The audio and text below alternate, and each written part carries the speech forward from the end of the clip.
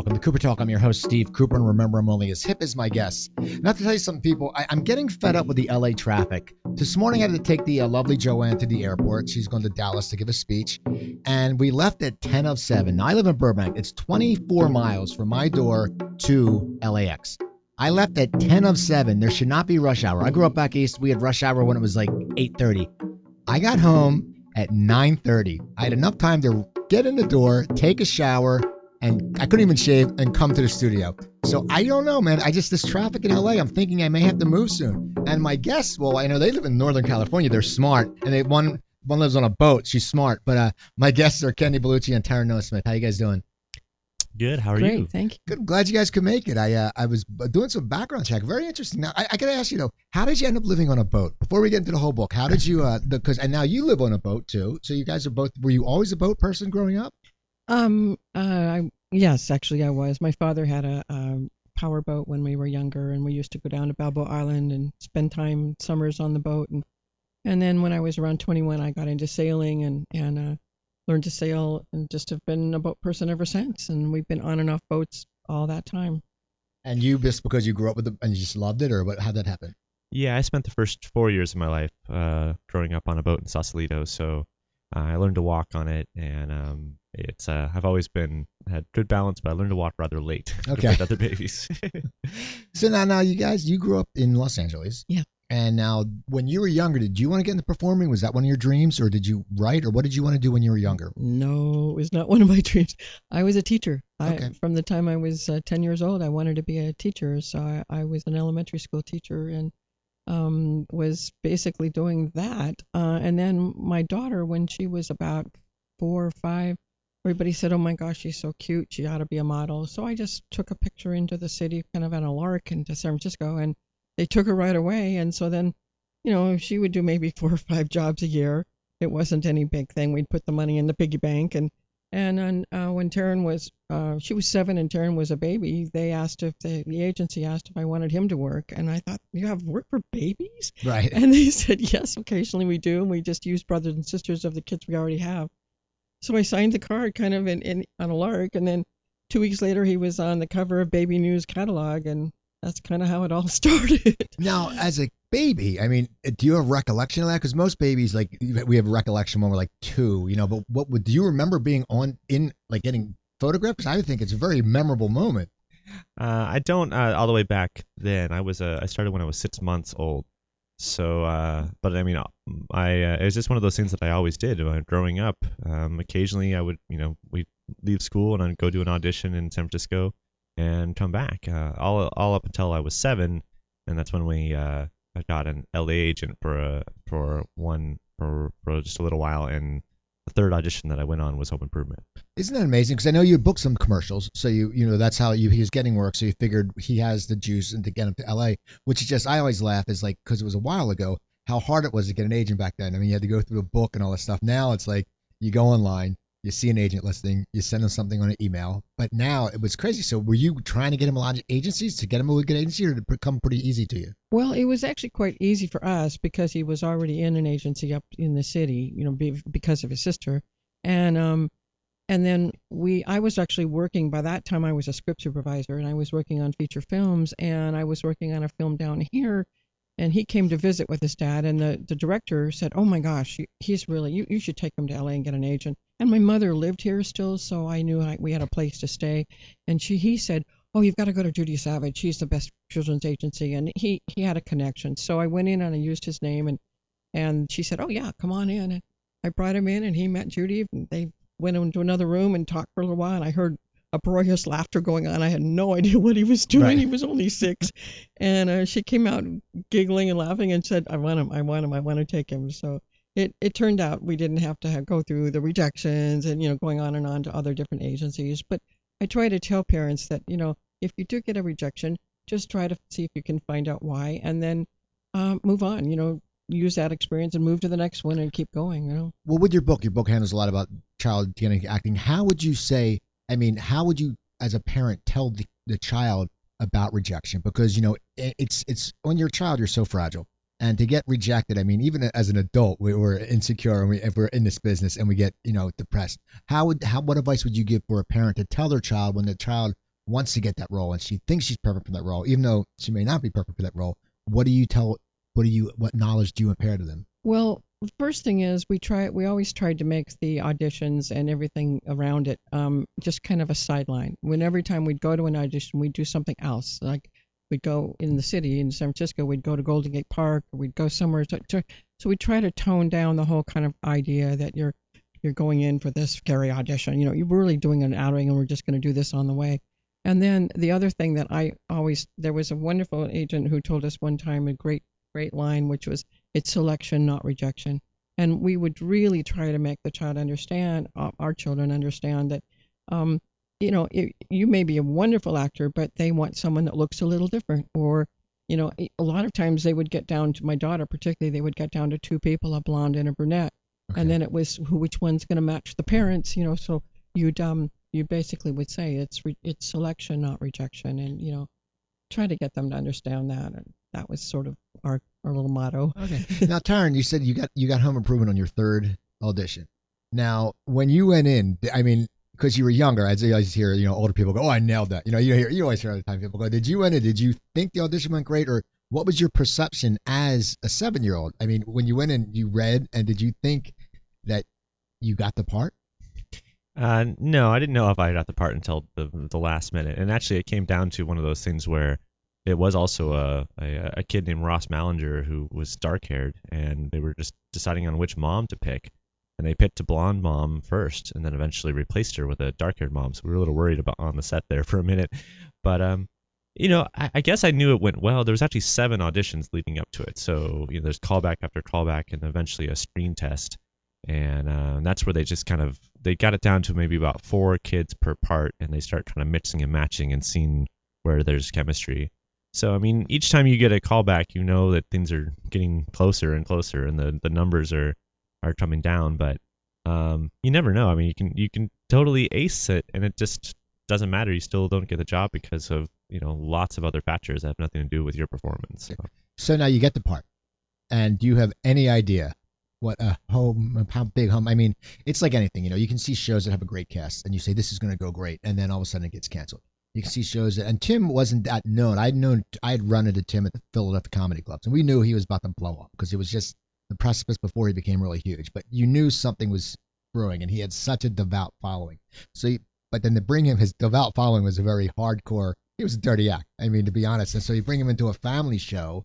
Did you think that it would just blow up, and how do you prepare yourself for that? I mean, we'll talk about how you prepare yourself down the road after it starts, but you get the part. What do you guys think is going to happen? You shoot the pilot? Was it picked up right away, or what happened?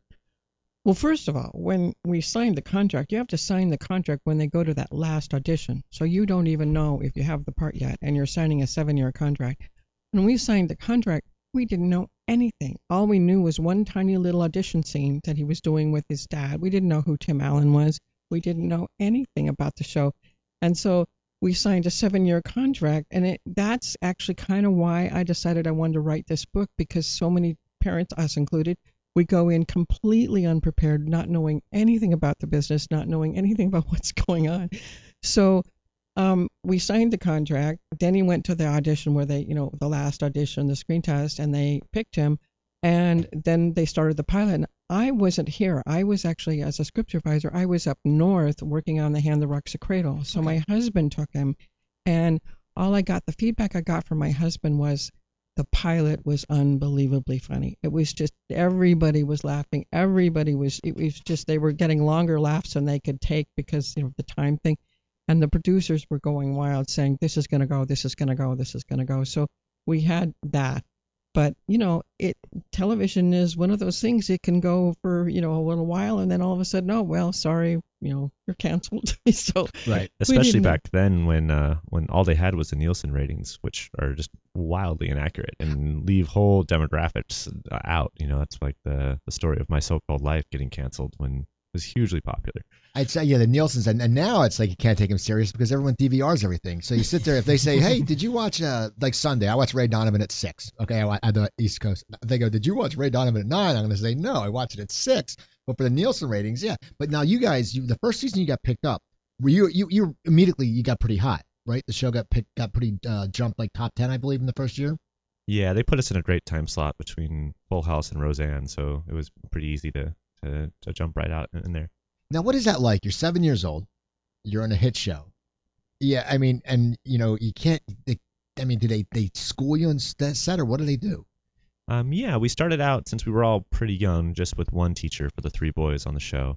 And as we got older and into high school, they changed that to 3 teachers so that we'd rotate. One teacher would teach 2 or 3 subjects. And it's a different education. It's in some ways great. We can, especially when I was a couple years when I was technically homeschooled and going through an accredited homeschool that was allowing those teachers to really just go as fast and as far as we could in the content of of what we were doing. I was able to really soar. But usually we were working with another school that I would go back to when we weren't working, so I would be sticking with the curriculum and the pacing that they were doing. Now, were you have to be on set, or how does that work? I mean, what was the certain times, or you had to be there, or one of the parents had to be, or how does that work with a child on a set? Yeah, there has to be a guardian on the set with the child at all times, and actually, supposedly, technically, in the child's vision. I mean, you have to be able to see the child. When they go to school, that's not the case, but they have to have 3 hours of school a day, and because they have certain laws, a certain number of hours that the child can work depending on their age. So Taryn, because he was the youngest, he was only 7, the other 2 were 9. He could be there 1 hour less than the kids. So the other kids would come in at 9 o'clock before we started rehearsing at 10 and get an hour of school out of the way.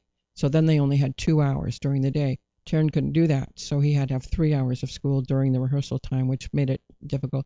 But so parent has to be there, and if you can't do it, then you have to get a guardian. Somebody has to be there, and of course he was only 7. There was no way I was going to get a guardian to do that, so I stayed with him and gave up my career to stay with him. And then if you do that and become you're like the child's manager, then you can take 15% of what he makes as your manager fee. So I was there the whole time, and in the schooling, they have to, by law, be enrolled in another school. The teachers on the set are basically just tutors. You have to be enrolled in an official school.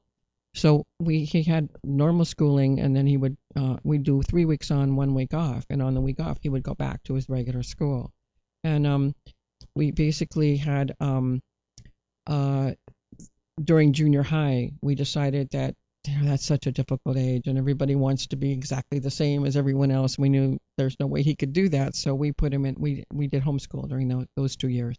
Now, homeschooling, I always think, if you're live in the middle of nowhere, people homeschool and you don't really get social interaction. And a lot of times I think homeschool doesn't give social interaction. But for you, it must have been great because you were constantly around social interaction being on set. I mean, your head must have been spinning because there's always so much stuff going on. So it's probably a big relief when you homeschool just because it was just getting away. I mean, you got to pull off the set. Was that great for you, or did you want to go to a regular school, or what was your feelings? I did really enjoy the interaction with, all the people, the crew, the cast, almost entirely adults though, so a little different. But in some ways I kind of inadvertently got the experience of being raised by a village. We had all these, whole widespread, diverse group of people that were kind of taking an interest in my childhood.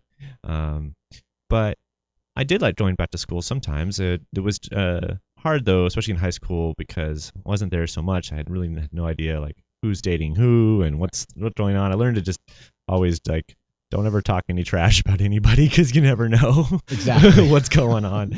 But I got to do a lot of other stuff outside of home improvement and school.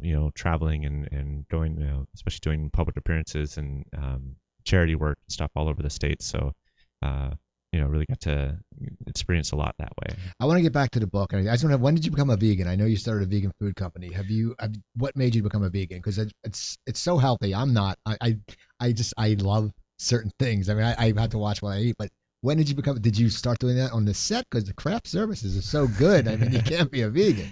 Well, I went vegetarian on my own when I was very young, like around 9 or 10, just for about a month or so, because I actually had an experience hanging out with some cows the first time. I mean, I grew up on a boat. We don't have too many cows out there, but I'd grown up with dogs, and I got to, hang out with these cows for a little while, and they just seemed like big, sweet dogs to me, and I didn't want to eat them anymore. My parents figured it out after a little while and were worried about not getting enough protein and nutrition, and really didn't want me to do it until I was full grown. So I didn't eat red meat for a long time, and eventually just got back into eating hamburgers until I was about 16 and met someone who was a vegan chef and made it really easy to learn all the different substitutions and different products you can do. And by that time I'm 16. I'm 6'2". I can eat what I want now. So I've been vegan ever since. So. Now, as the show starts blowing up, and I'm sure you address this in the book, how does as a parent, how do you keep your son grounded? Because you guys were superstars. I used to wait tables at Planet Hollywood in Beverly Hills. And before that was in San Diego. And Jonathan Taylor Thomas came to the store one time, and there was a line, like you would have thought the Beatles were there. I mean, you guys, everyone knew you. I mean, how does a parent get their child ready for that? Because it's a feeling that not that many people are going to feel in their lifetimes. I mean, how did you address him? How did you keep him grounded? Well, actually, that's the reason I wrote the book. The book is called Stardom Happens, Nurturing Your Child in the Entertainment Business. And the whole idea of the book is to talk to parents about doing that, nurturing your child through the whole thing so that they do stay normal, and as normal as possible, at least. And what we did with Taryn, we really tried to keep him connected to the other world. We had let him bring his friends to the set anytime he wanted, particularly in the summer when they don't have school and there's not much to do. So we let him bring friends. We encouraged him to bring friends that were not part of the business. We encouraged him to do other activities. He was learned fencing. He was in roller hockey, and with it, nobody else was a star on that. They were all normal kids on the roller hockey team. We made sure at home that he took out the trash and cleaned his room and did all the same things that other kids have to do.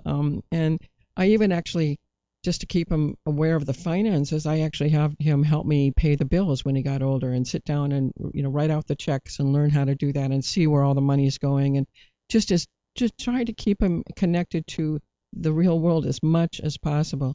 And we also sometimes the people on the set, they would say, "Oh, he's so mature for his age," and I'd say, "No, don't say that, don't say that. Let's just not go there. It may be true, but we don't need to keep saying that to him. We don't want him to get a big head." And so when the show was over, we were kind of, the parents came, some of the crew came to us actually and said, "Wow, he's so normal. He's so down to earth. I don't know what you did, but you guys are great parents, because he really has not gone to his head at all." So that was basically what we tried to do. And in the book, I go through some of the stuff to help parents, same like with auditions, with everything, just keeping them as grounded as you can all the way through. But how would some of the stuff you go through, how would you help? Because as you said, the show is a big hit. I mean, you must have been, would you get swarmed when you would go out? I mean, you probably got recognized a lot, and you're a cute kid, and you're a good looking guy. You've grown a lot. I mean, but did you get, did people just swarm you? I mean, how is it for you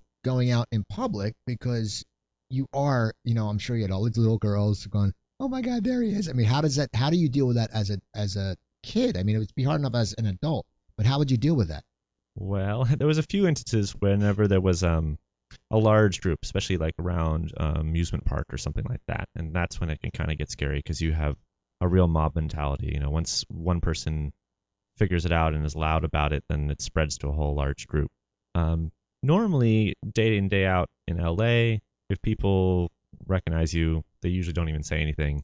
You aren't even aware of it most of the time, because people are just so used to actors here. So, it was only when we would travel, often to go and do autograph signings in different places, and where the show was much more popular in the Midwest and all over the country. So, we never really had anything too scary. There was like one point in Disney World where there was like a wall of people running behind me, and luckily we had one of the Disney kind of employee guides to help us get in and out of a ride and get out of the park real fast, because it kind of spread like wildfire. But most of the time you don't really deal with that. Most of the time people are just very polite and excited, and they want to take a picture, and you just you let it happen. It baffled me when I was a kid. It still kind of does, but I've always tried to tell people that, like, your electrician, your plumber, your teacher are far more important to you than the people in the TV. But because without electricity, you can't watch the TV because your electricity's off. Yep. But people get excited, and what my parents always told me is like, well, just use it as an opportunity to spread joy and make sure that even if you don't understand it, they obviously are very happy by it. So share it. Now, how would you handle it? I mean, as a mother, you love your child, and you see droves of people chasing him, and it's not like, and they're not, he's not going to get harmed, but there's going to be, and we've all grew up and we saw the Beatles, we saw that kind of stuff. How, as a mother, how would you handle it? Would you worry sometimes, like, well, what if he just gets swept away in an audience? I mean, with a crowd. I mean, how would you control that? Because it must be a very hard thing. It's also another thing that a lot of parents don't have to worry about that. I mean, if a kid gets a hit in Little League, oh wow, 15 people, but here when he's at Disneyland, there's kids chasing him. How do you prepare yourself for that? Because there must be a concern being a worrying parent. Yes, there was a concern, but we were, as Sharon said, we weren't in that situation too often. Most of the time, it would just be maybe 10, 15 kids that would come up and realize, because we weren't in big group situations. We did have a few appearances, because they would always have security, and the line would go out the door and around the corner, and so they would have security watching the line and stuff. We had one appearance where the security broke down, and we had kids running after him. He was with a couple of other people, and they jumped in a van, and they were actually trying to push the van over, and so that was a little scary, because I didn't even know first where he was, and then I realized he was in the van, and I saw these people shoving the van and trying to knock it over, and that was very frightening. But most of the time, it would be like we'd take him maybe rollerblading, and it would, he would circle around for a little while for 5-10 minutes, and then somebody would say, "Oh, wait a minute, is that the kid from Home Improvement? Is that Terry?" And then people would start telling other people, and pretty soon you'd have 15 or 20 kids running up and asking him questions. And like you said, we just told them to be happy and polite and sign autographs and smile and give the kids joy, and it really wasn't very scary that often. So we basically just wanted him to get the joy and give the joy to the other people. When the first time I remember that he actually got asked for an autograph, he was only 7, and he didn't know what that was. He said, "What does he want, Mom?" And I said, "He wants you to put your name on a piece of paper." And he's looking at me like, "What?"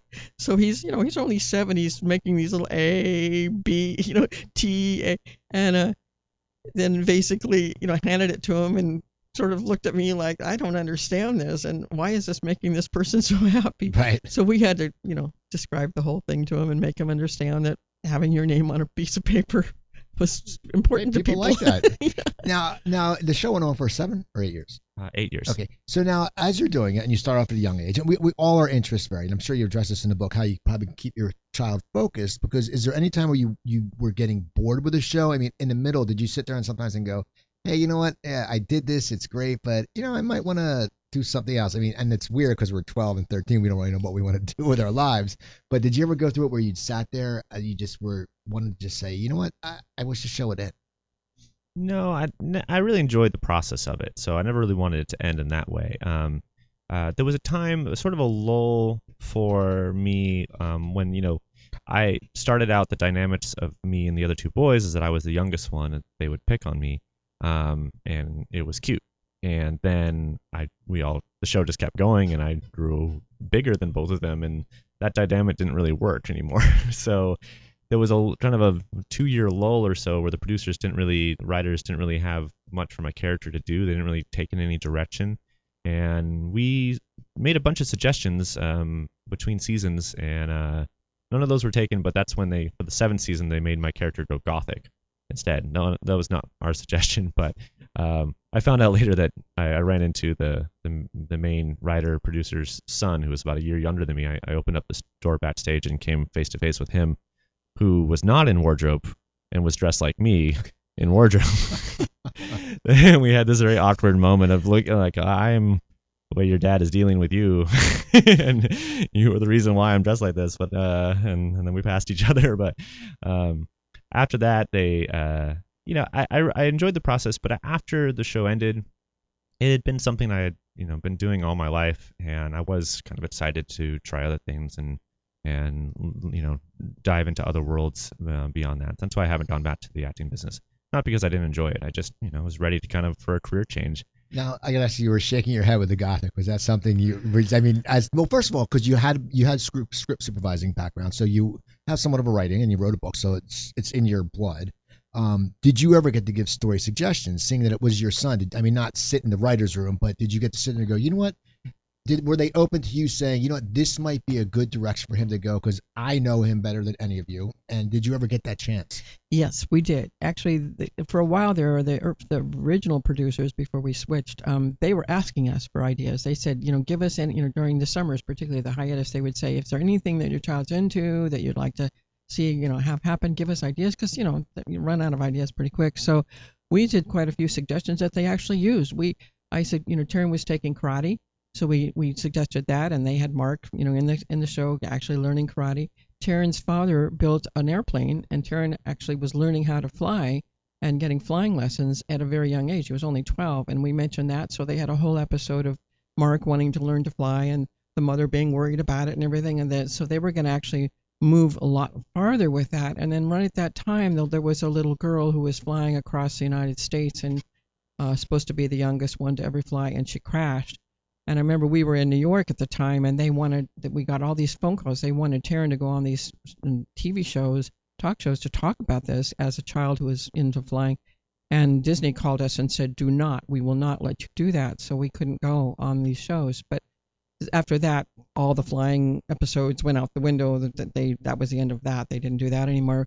But we did many suggestions that they actually used, which was nice to say. In the end, what they did is they moved Mark out of the Gothic because I was really upset with the Gothic. Why were you upset? Well, we were getting really weird fan mail. People were upset, and we were getting fan mail. He was getting threats from people saying, how can you do this, and how can you be like this? And they thought that he personally, Terrence Smith, was Gothic. Fans don't get the idea that you're just playing a character. So it was getting scary, and we went to the producers and said, we don't like this, and they've actually finally stopped it at that time. And what they did is they moved him into filmmaking, and that's what Taryn actually was getting into at the time, was filmmaking on his own. And I mentioned it, so they had Mark become a filmmaker, and they had him doing a lot of different shows as a filmmaker at the end, which was great. So we did give him a lot of suggestions. Now, you said about the fan mail. I know you addressed that in your book, the fan mail.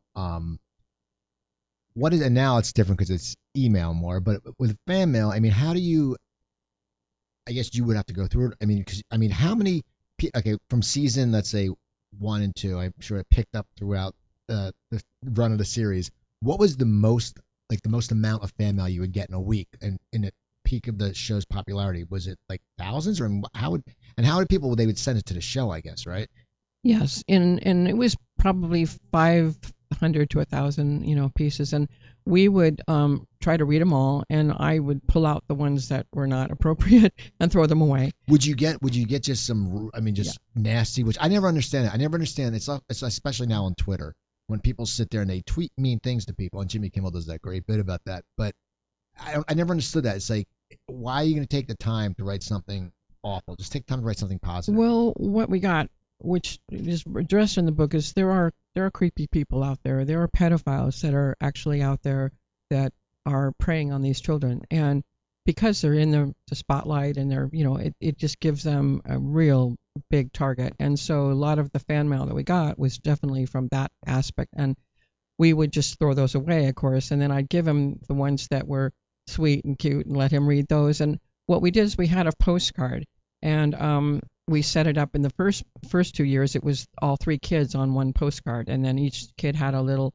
blurb that we had printed on the back, a little sentence from each child, and then they would just sign it and we'd send that out. And then as the years went by and the kids started developing different personalities, we said of the Home Improvement Boys, they were individuals, so we had our own individual postcard. And every now and then, if there was something really special, Taryn would actually write a little letter back.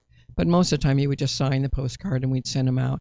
And, the child who wrote the letter would get a picture of him and a little, printed thing on the back. So that was kind of nice. But yeah, we had to, be aware of that. And that was something that when we first got into this business, I was not aware of. I had no idea that there were creepy people out there, right.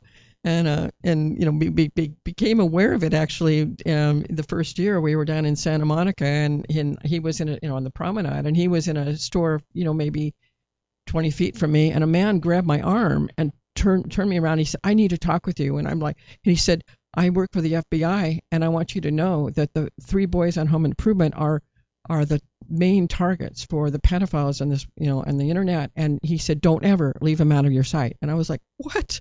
I didn't even know what he was talking about. Right. I thought, the what?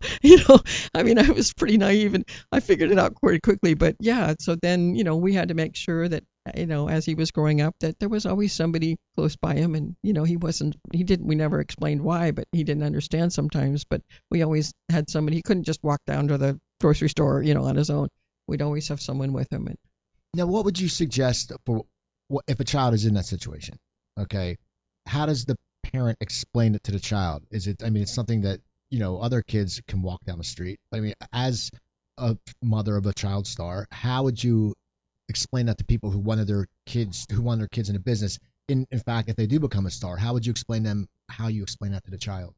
Well, we didn't in the beginning. We didn't go into he was only 7, so we didn't go into the details. We just said, well, when this is one of the things that you have to kind of, live with, because you get all these other wonderful things that you get to do. So it's just important that we have somebody with you. And then as he got older, eventually we were able to explain why. But, just said there are unusual people that, might want to grab you. And, but it's the same way you explain to any child. Nowadays, nobody really lets their kid go wandering off alone anymore anyway. So it's the same way you'd explain it to any child, really.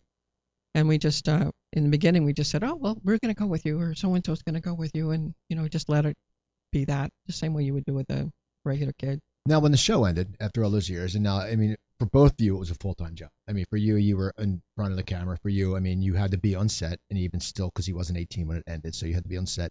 And I'm sure it was a very big chunk of your life. We had talked a little before about the call. You get calls. Back then, you probably get calls, and this and that. You're always on the go.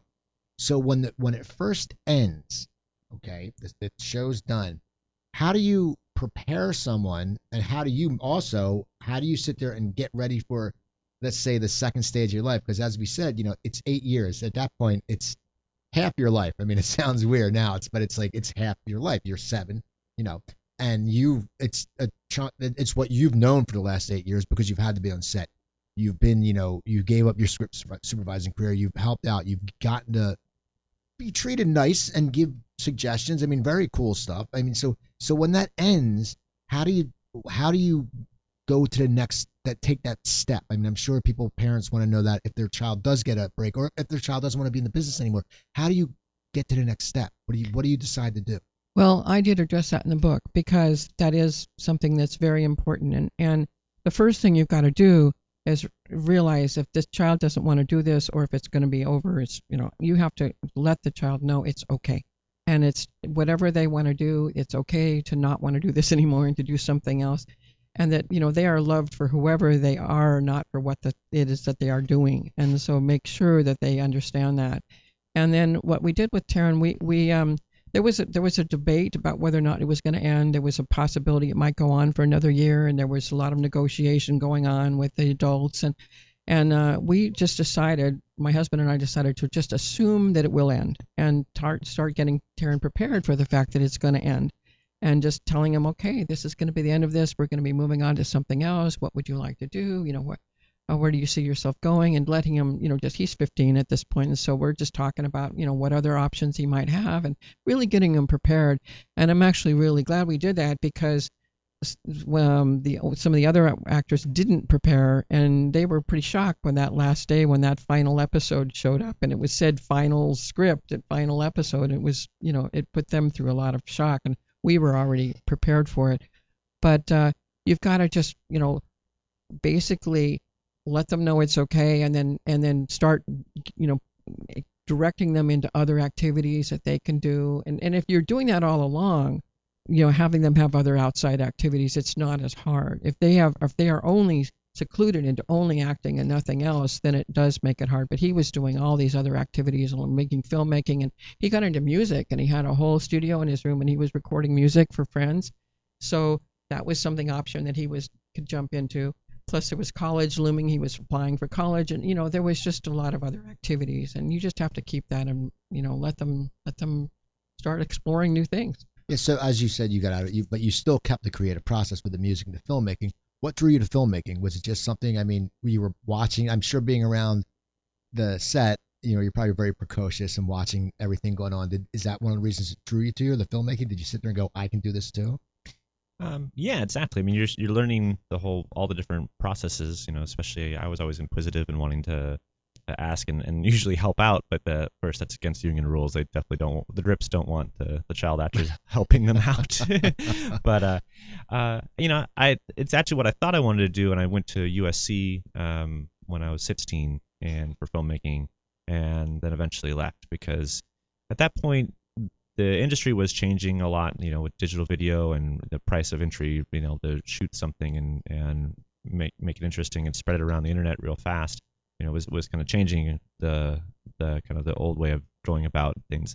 But overall, I've just moved away from it. I mean, I'm still sort of in the arts and entertainment in some ways. I am an installation artist. I build large structures and art at festivals and museums. And are you going to Burning Man? I am going to Burning Man. Okay. Yeah, I've never been there. There's no showers. I mean, I've been to Reggae in the River, but Burning Man. So you build that stuff? Well, actually, one year I built a whole bunch of showers. Oh, really? Yeah, I was doing a back end, like the infrastructure for a large camp, like about 400 people plus sound camp. So we did I set up the kitchen and showers and did all the plumbing and stuff for it. But usually I like to build real art pieces that people can explore.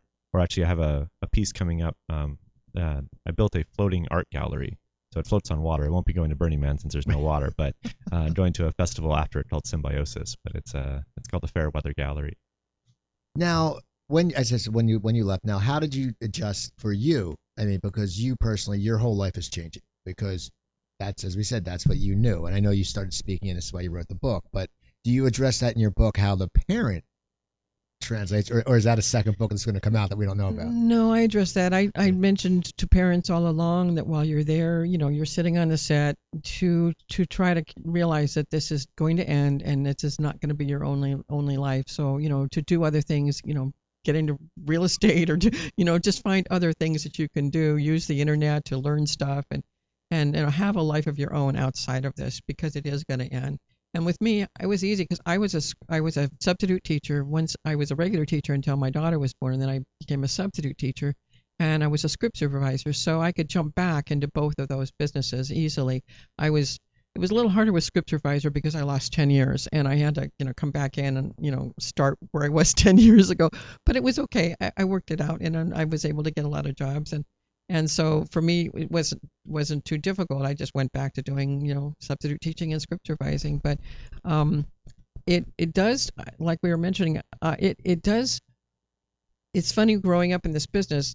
You are kind of, and Taryn notices it too, that you're in this world where the phone rings and you go, and this world is, you're always kind of aware of that you're when they call you and they say, can you go to this public appearance? Can you go to? He got to go to Washington D.C. and give a speech on the White House steps. He got to go to a big festival and fly the Budweiser blimp, and I mean there were all these different things that you got to do, and so all that excitement of when that phone rings and you get to go somewhere is something that sort of dissipates, and you sort of lose that, and it's hard to deal with that when you're so used to that excitement. But if you just basically be sure that you have other things going on while this is happening and don't make it your only career, that because it is going to end. Now, how would you both have handled social media if it was around at that popular? Because that's quite a big difference. I mean, now it's, for me, if I started the show back then, I would have no guests because I can get guests. I can find out, a Facebook. I can send them a query letter. I can tweet someone. I can, I sent Andy a letter. I mean, so what do you suggest for parents now with the onslaught of social media? And it's a lot different where where you got how many fan mails now you can get. I mean, I'm sure your Facebook account would just be backed up with people sending things. How should parents handle that? And should they be on top of it? And how do you be on top of so many? Because most parents, we didn't grow up with social media. We don't really know what social media is. I sit there, I'm like, you sit there. I didn't even know there was another other box on Facebook that I was missing messages to.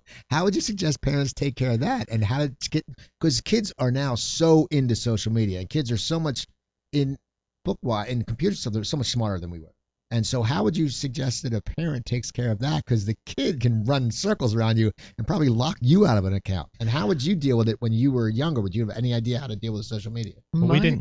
didn't have social media by that time. The show was over Right. before that. I mean, I can suggest, just my mom is still somewhat new to Facebook, but I was just to say I would hire somebody. Yeah, well, as I mean, a parent, I'd hire someone because most parents are like, I'm actually older, where I'm a grandmother now, but most parents are not as savvy Right. as their kids. So I would suggest hiring a publicist or somebody that could help you who is very aware of it and can keep up and watch what's kids doing. And I mean, you have to have someone manage your social media account if you're that famous. You just don't have a time in the day to do it yourself. I mean, almost every celebrity has a specific social media person that helps them with it. So, but of course, as a celebrity, you can, if you want to have anonymity, you can do that. You can, have a different name and just be with your friends on that. I've made it a policy to only, allow people I've actually met on my Facebook. I get still fans that come through, and if I don't have mutual friends, I've never met them. I don't. I keep it try to personal, but it's been I'm not, a growing celebrity like the people right now. So. Now on your website, stardomhappens.com, I'm looking through your little pinpoints, and one was that should you help with charities? Why did that come up, and why did you write about that? Well, because as a celebrity, you get inundated with people who want you to help. And so I wanted parents to understand that that's going to happen and the best way to deal with it. And so the first thing I felt like telling them is that you need to research the charity that's asking you to help and make sure that they're legitimate and that they are something that you want to get involved with, because once you get involved, you're going to keep getting involved. And then once you decide you want to help, make sure that what they're asking your child to do is something that they can do, because sometimes we ran into a couple of situations like that. And one was I think it was for the Special Olympics, and it was a ski trip, and they were going to do this sort of racing team thing, and we thought that would be fun. We got up there and realized that the course that they had set up was way beyond Taryn's ability to ski, and it was like, oh no. So he kind of wended his way down, but and luckily each team was able to throw the highest and the lowest score, so their team still won. But it was something that we didn't realize until we got there, that it was not something that he could have actually done well. So you really have to research the charity and then research what it is that they want your child to do, and then basically how to negotiate what it is that you want. Most charities are not going to pay you, but you want to be sure that the child has a place to rest and some adequate food and drink, and just some other things that that you oftentimes aren't going to think about when you're saying, oh yeah, we'll help the charity, but you definitely still have to make sure that they are taken well care of, even though you're not going to get paid.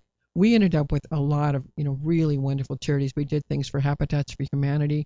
We got to actually have lunch with President Carter and his wife, just the four of us, which was really special. And Taryn did that, and then we did the DARE program, and we did Special Olympics. And can you think of we did? Make-A-Wish Foundation, and Make-A-Wish is great. My Yeah. girlfriend volunteers for that, and it's amazing. She did an event with Bieber, and it was amazing how he was great. And it makes so many kids' lives, especially they're young, and for when you were younger and you were a star, it's really such a great charity. yeah, we'd have a lot of times I would bring kids onto the set, and so we'd all get to meet them or her.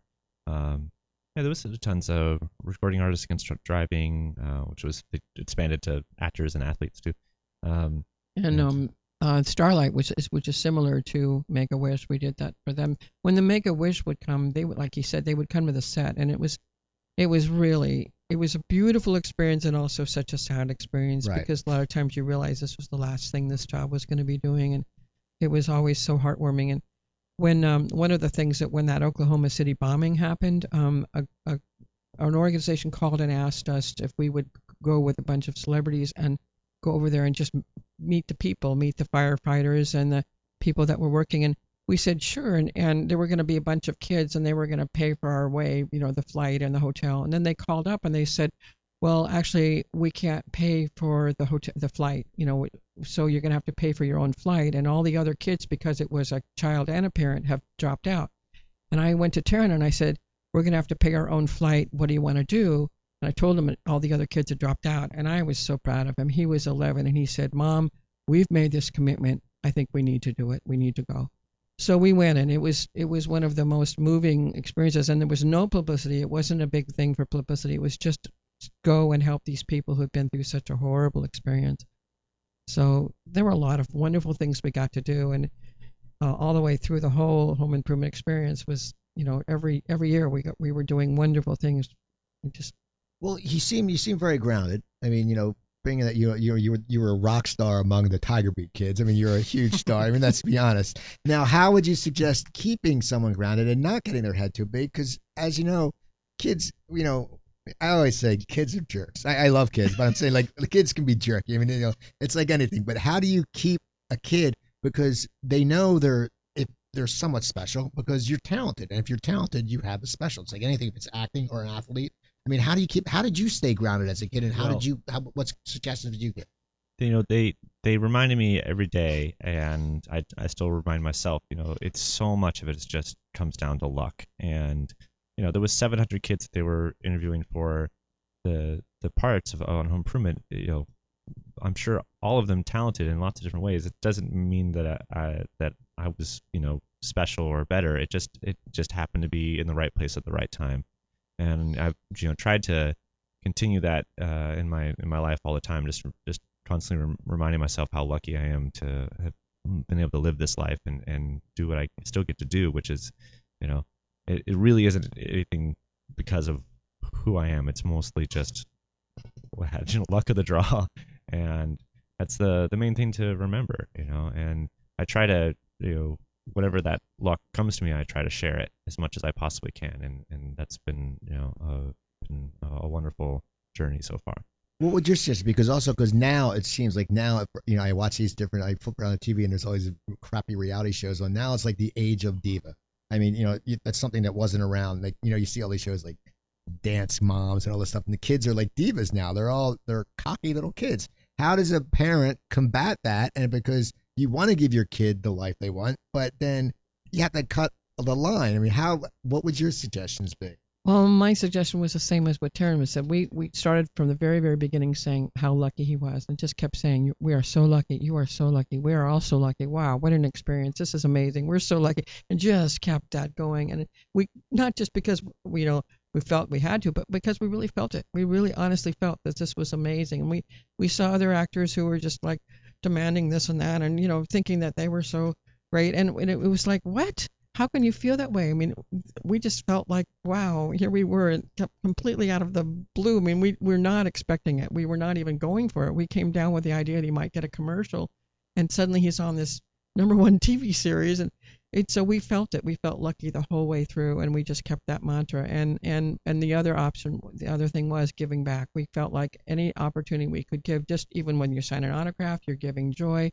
When you're going out to do a charity, when you're doing an appearance, you're giving back to people. And even doing the show, my husband used to say, it's amazing. Just think how many thousands of people are laughing right now. I mean, we're making all these people laugh, and that's such a joy. And I think it's neat because it has definitely expanded in Taryn's life after the show. And he has been a person who's gone out and done whatever he could to help people. And he just got back from 6 months in the Philippines. He was working in Tacloban, and it was a city that was completely wiped out by one of the biggest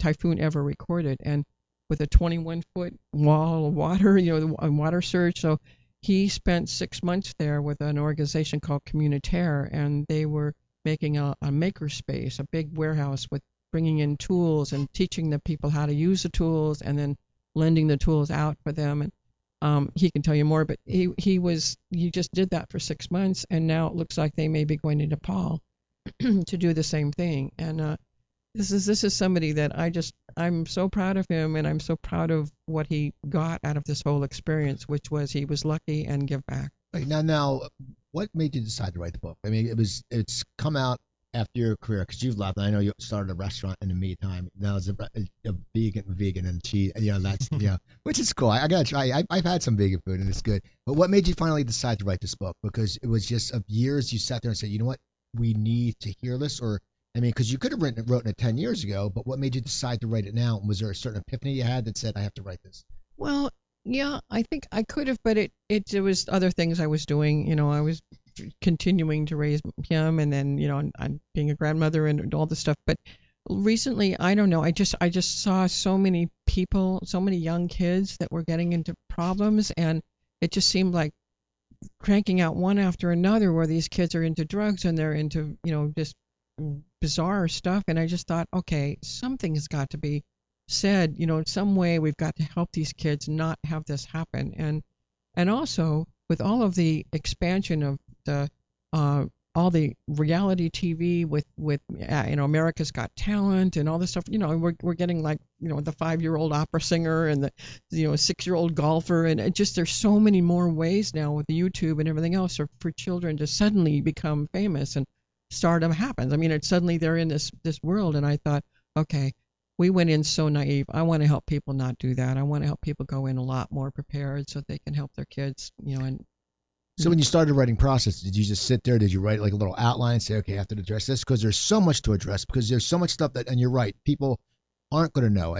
Even adults don't know what they can, what's going to happen if they become a star. Did you just sit there and did you guys, talk to each other about it? Or did you consult with him at all? Like and his input, or was it just all you? Well, I made an outline and I started thinking about, first, the first part of the book is all about getting into the business and how, helping parents learn, how do you find an agent? How do you get get really good photographs made where it really shows their personality, and how do you survive auditions? And then the second part was, okay, once your child gets a job, that first moment where you get that first call, oh my God, he's got a job. What's going to happen now? So it's just the whole thing of the Coogan account and the work permit and what to expect when you walk on the set for the first time. And, all of those things that parents don't know. And, you suddenly you're in that world and oh my gosh, what's going on? Why are we waiting for 3 hours? They called me 3 hours ago. Why is it taking so long? And all of those things. And then the third part, which was once your kid becomes a star,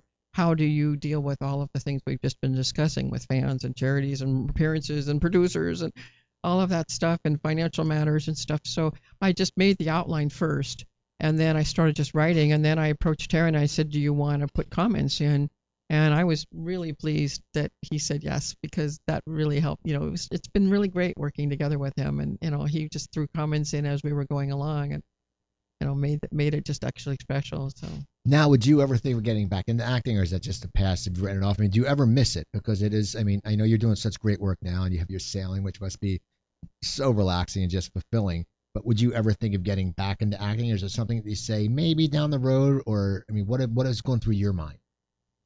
Yeah, I have to say no, it's not on my horizons. I really enjoy building things and having something at the end of the day that I've made with my hands. It's funny when you asked if I miss it. The only thing I really miss is the crew members. It's kind of like your high school friends. I see them from time to time here and there, but I just really enjoyed that process of making something that we were proud of, but making it with that large group of people. And I tend to find myself in other situations like that where I'm getting to collaborate with a lot of really fun people to make something big happen. So, that's what I like doing. Well, I didn't ask this earlier, and it just popped in my mind. As a kid, what was it like to have your real parents who were on set and then set parents? Was it, you're 7, so it's not like you're 3, but was it sort of weird? Like, it's got to be weird because you have two sets of people who really care about you, which a lot of kids don't have any that care about them. How did you handle that? It must have been just an odd. Every day must have felt really low. Yeah, definitely. The Tim and Pat, the actors that played my parents they're careful. They didn't want to step on toes and get too be too parent. They had their own kids too. But like the first AD, Sean Shea, she was very much like a mother to me in a lot of ways. It could be kind of sometimes it's difficult because you just have so many people in charge, and sometimes there's you're getting different different adults are asking you to do different things. Sometimes it can be contrary. You gotta go up the chain of command to figure it Right. out sometimes. But no, I mean that's what was really, I didn't understand it as a kid, but looking back on it, what I was really thankful of is that I had all these adults around me that really did care for me. I mean, the craft serviceman was an amazing, pseudo parent to me. Sometimes he was a really loving guy, and I got to learn chess from the grips, and it was a great community. We have a few minutes left. Now, what would be some parting words and advice? And I want to give all your social media stuff, but what would be some advice you would give to parents out there, and why should they go buy your book? Well, I think that if they have a child that's interested in performing, they really need to, first of all, decide, is their child right for this business? I mean, it's a business. It's entertainment business, and you've got to remember that. So you've got to look at your child and make sure that they're outgoing and they're intelligent and that they can memorize things and they can handle rejection and if they are like that and you think they can handle it, then I think I would just say do as much as you can to get prepared for it. Read. I mean, my book is wonderful as far as help for you, but there's other things too. You can talk to other parents that are, have kids in the business, and just get prepared. Just be sure that when you walk into there, you know what you're getting into and what your child is going to be getting into, and then it can be a wonderful, exciting experience for everybody. And what would your advice be for any child who wants to follow this dream, if they want to be an actor? Take Fountain. It's between Santa Monica and Sunset. I love Fountain. I sort of Fountain. Is that the? I mean, that's funny, but it's so great because there's never traffic except later at night. They always park on the right, so you have to watch it because there's always some idiot who tries to cut you off at the light when you're making a left. Exactly. And now, what's your web? Now, do you tweet? Do either of you guys tweet? Are you tweeters? Do you tweet? Unfortunately, I don't, and he doesn't. I always thought he would be able to help me, and he doesn't, and neither does my daughter. So tweeting is kind of a new thing to me. I'm learning. I'm trying to learn, and I'm getting someone that can help me. I'm on Facebook. I use Facebook. And me too, Facebook. Now, are you Facebook? Are you just? Is it a fan page, or will you talk to people? Like, let's say someone wanted to get advice from you. Will you reply to them if they send you a message? Well, I have Stardom Happens Facebook page, and they can, and then I have my Facebook. Then I have my my website, StardomHappens.com. So they can put questions there, or they can go on the Stardom Happens Facebook page and do it. And I'm learning. I will get there to tweet pretty soon. Twitter's fun. I tweet jokes sometimes. I should use Twitter more. I have a lot of followers, but I don't. It's fun, but then sometimes you get upset if you tweet something and no one retweets it, and you're like, oh, that was funny, or no one favors it. It's all the insecurities we go through. And so now you have the Burning Man coming up, and then what are the other festivals you're gonna be doing? I'm having my floating art gallery called the Fairweather Gallery at the Symbiosis Festival. That starts September 17th. And where's that? It's Northern California, along Woodward Reservoir. It's a festival on a lake. So that's cool. They'll have art boats, just like Burning Man has art cars. This year they'll have lots of art boats and floating destinations like my gallery. And I know you guys are going to be in the Mary Lou Hunter show Friday, I believe. We've already done. Yes, it's been. Oh, it's good. Oh God, I looked on your website. I'm so sorry. My head's. For some reason I think today's the 14th. Today's the 18th. I don't even know what today is. It was the airport run. I'm telling you, it threw me off. So it's crazy. So people, you have to go to Stardom Happens. Go buy the book. It's also on Amazon, right? It's Amazon, Barnes and Noble, Powell, Indie. I mean, it's all over the place now. You can get it anyway. They can contact you through the website. Yes. And they can ask you questions. And yes. You'll give them a little insight, but don't give them too much because you want them to buy the book. Yes. Please buy the book first. Anyway, I want to thank you guys so much. Candy Benici. I pronounced it right? Benici, yeah. Benici. Oh, and my Italian girlfriend's going to be pissed that they said it wrong. And Taryn, thank you guys for coming on. So people, go to the website, StardomHappens.com. Also follow me on Twitter, @CooperTalk. That's @CooperTalk. Go to my website, CooperTalk.net. I have over 410 episodes up there, where you can also email me, Cooper@CooperTalk.net. iTunes, Stitcher. Type in one word, Cooper Talk, and you'll find my shows there. If you have an Android device, go to the Google Play Store. I have a Cooper Talk app. It's free. You can get it there. And also, my other project you guys have to sit there and go buy. Go to the website, stopthesalt.com. You remember when I had my heart problem 3 years ago? Well, what did I do? I changed my whole diet. I had to eat a low-sodium diet, and there's recipes that are great for you guys. You have to be healthy, especially if you're getting older. And what happens is, it's not one of those cookbooks that's going to scare you. There's no pictures. You won't be intimidated. There's no long list of ingredients. I'm not going to say go get cumin. Even though I do have cumin in my house, because I've learned how to cook it, but you can learn to cook. It's 120 recipes broken up into pastas, sandwiches, salads, and dinners. Go check it out. buy it at stopthesalt.com. You can buy it at Amazon or BarnesandNoble.com. But if you buy it from stopthesalt.com, I will sign it, and 2, I make more money. And isn't it all about the money? So anyway, please go check out Stardom Happens. It's a great book, especially if you want your child to get into the business. She knows, she's been there, you've been there, and you know exactly what's going on. And follow me at Cooper Talk. Remember, I'm Steve Cooper. I'm only as hip as my guests. Don't forget, drink your water, eat your vegetables, take your vitamins. I will talk to you guys next week.